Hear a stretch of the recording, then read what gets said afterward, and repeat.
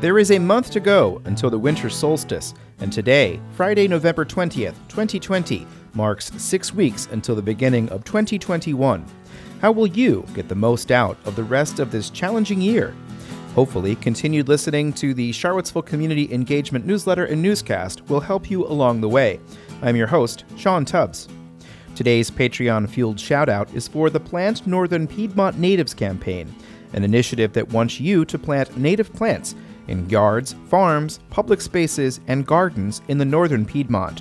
Native plants provide habitat, food sources for wildlife, ecosystem resiliency in the face of climate change, and clean water. Start at the Plant Northern Piedmont Natives Facebook page and tell them Lonnie Murray sent you. Virginia has set another one-day total for new COVID-19 cases today, with 2,544 new cases, bringing the total since March to 213,331 cases. The 7-day average for new cases in the state is now at 2,010. The 7-day average for positive tests has declined slightly to 7% statewide. The total number of new cases per 100,000 population statewide is now 288.4. That number was 230.4 a week ago and 205.3 2 weeks ago. In the Blue Ridge Health District, there are another 36 cases today, with 12 from Albemarle, 8 from Charlottesville, 7 from Louisa, 4 from Nelson, 3 from Fluvanna, and 2 from Greene County. An additional COVID-19 fatality has been recorded in Nelson, bringing the total for the Blue Ridge Health District to 81 and 3 for Nelson.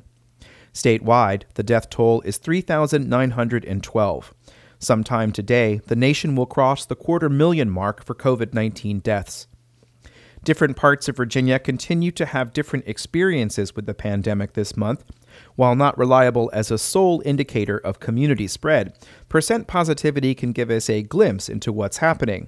The Virginia Department of Health's Central Region is at 5.2%, the Eastern Region at 6%. Far Southwest Virginia is at 15.2%. Near Southwest is at 10.8%. The Northern Region is at 8.2%, and the Northwest Region is at 5.5%. The Charlottesville School Board last night cautiously directed staff to continue planning to begin hybrid in-person education in January, though some members stated they would continue to watch the COVID-19 numbers. Here's School Board Chair Jennifer McKeever. I also want to say that the board, if at our January 4th or at our next board meeting after the December 19th meeting, looks at the data and says this is not, the data is going in the wrong direction, which I fully anticipate it doing, that we have to pull back. Under the current plan, pre-K through 6th grade would begin phasing back to class on January 11th, and 7th through 12th would return on February 1st. Sherry Kraft is another member of the school board. I'm comfortable with the idea of, affirming or voting to continue working on these preparations with the understanding that we're not locking ourselves into, exactly what the model looks like right now. 2/3 of Charlottesville households with students want their students to return in person, according to materials presented to the school board. Overall, 83% of households with students returned the survey. White families had a 92% return rate, and households identified as people of color had a 76% return rate. Teachers were also asked to give their preference on returning and were given 4 options and could only choose one. Of 275 elementary teachers surveyed, 97 said they wanted to be in person. 77 said online, 26 said both in person and online, and 75 said they would go wherever they were needed. McKeever said she was concerned there might not be enough teachers to move forward. I want elementary schools to start. To the extent that we have enough teachers, I just don't want to have to get to a situation where HR has to tell a teacher, I need you back in the class or you need to resign. Superintendent Rosa Atkins said the school system will do what it can to stay intact. COVID will not last forever. We're going to get through this. It's a difficult time for everyone. And there are a lot of adjustments that we're all having to make. But we want to make this as clear and transparent as possible. We don't want to lose any of our teachers. The school board will make a final decision at their meeting on December 16th. They directed staff to try to find ways to reduce asynchronous learning in 7th graders and up.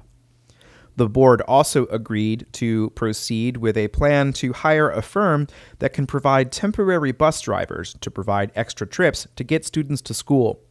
COVID restrictions limit capacity to 20 students, and the assistant director for pupil transit, Sherry Eubanks, said the additional drivers are required to make sure everyone can get to school. We currently are using every driver we have to drive the students that we are transporting now. So without extra help, even getting the 383 students to school is going to be a struggle. The board approved a process through which a contract will be worked out for the temporary drivers. A volunteer group of computer programmers and technical experts will hold an information session tomorrow to find out more about what projects it could work on to benefit the greater Charlottesville community. Jonathan Kropko is the volunteer lead with Code for Charlottesville. Code for Charlottesville is a local chapter of Code for America, which is a national network of groups that bring volunteers with tech or data or code or design or research skills together to work on a project for a community partner. So far, Code for Charlottesville has worked on projects for the Legal Aid Justice Center, the Charlottesville Fire Department, and the Charlottesville Office of Human Rights.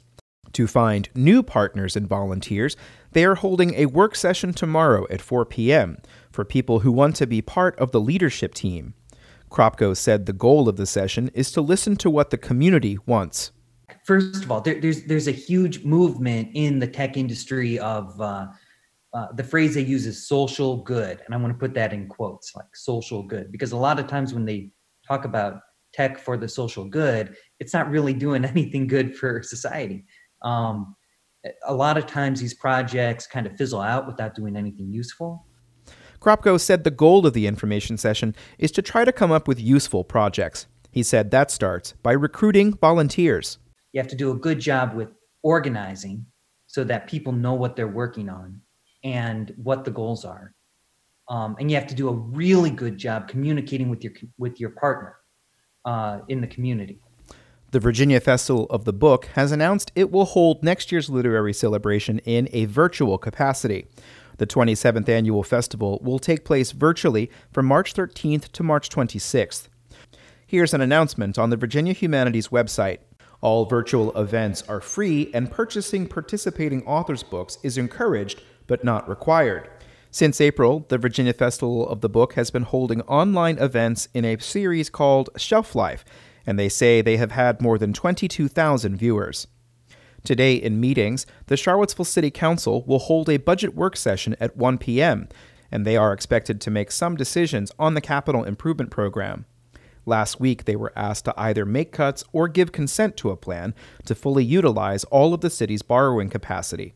The draft affordable housing strategy calls for $10 million in spending every year for 10 years. There's a multi-million-dollar project to create a new streetscape for West Main. There's a long-running request from the schools to reconfigure the middle schools, and on Monday, they were told they'd need to spend up to $4 million to build a roundabout to calm down traffic on 5th Street if they chose to pursue that route. I'll be producing a story on all of that to let you know what happens. Tonight at 7 p.m., Live Arts will hold another coffee house. These are a series of musical acts and other performances from local artists. Tonight there are musical performances by Rob Craighurst, Courtney Jacobs, Tanya Kay, Joshua Tucker, and more. The event is free on the Live Arts YouTube channel, but they are asking people to consider paying what they can. And that's it for another edition of the Charlottesville Community Engagement Newscast and Newsletter. We'll be back either tomorrow or Monday with the next installment. We're going to mix it up and see what happens. But as always, there is a lot going on in this community, and I am here to try to bring it to you. So I do appreciate you listening to these if you are. As always, if you would like to support this program, there are many ways to do that, but the most important thing you can do today is to send it on to somebody else so that we can continue to grow the audience. I'm Sean Tubbs, your host, and thank you for listening. Stay safe out there, and if you're not doing okay, please talk to somebody. See you next time.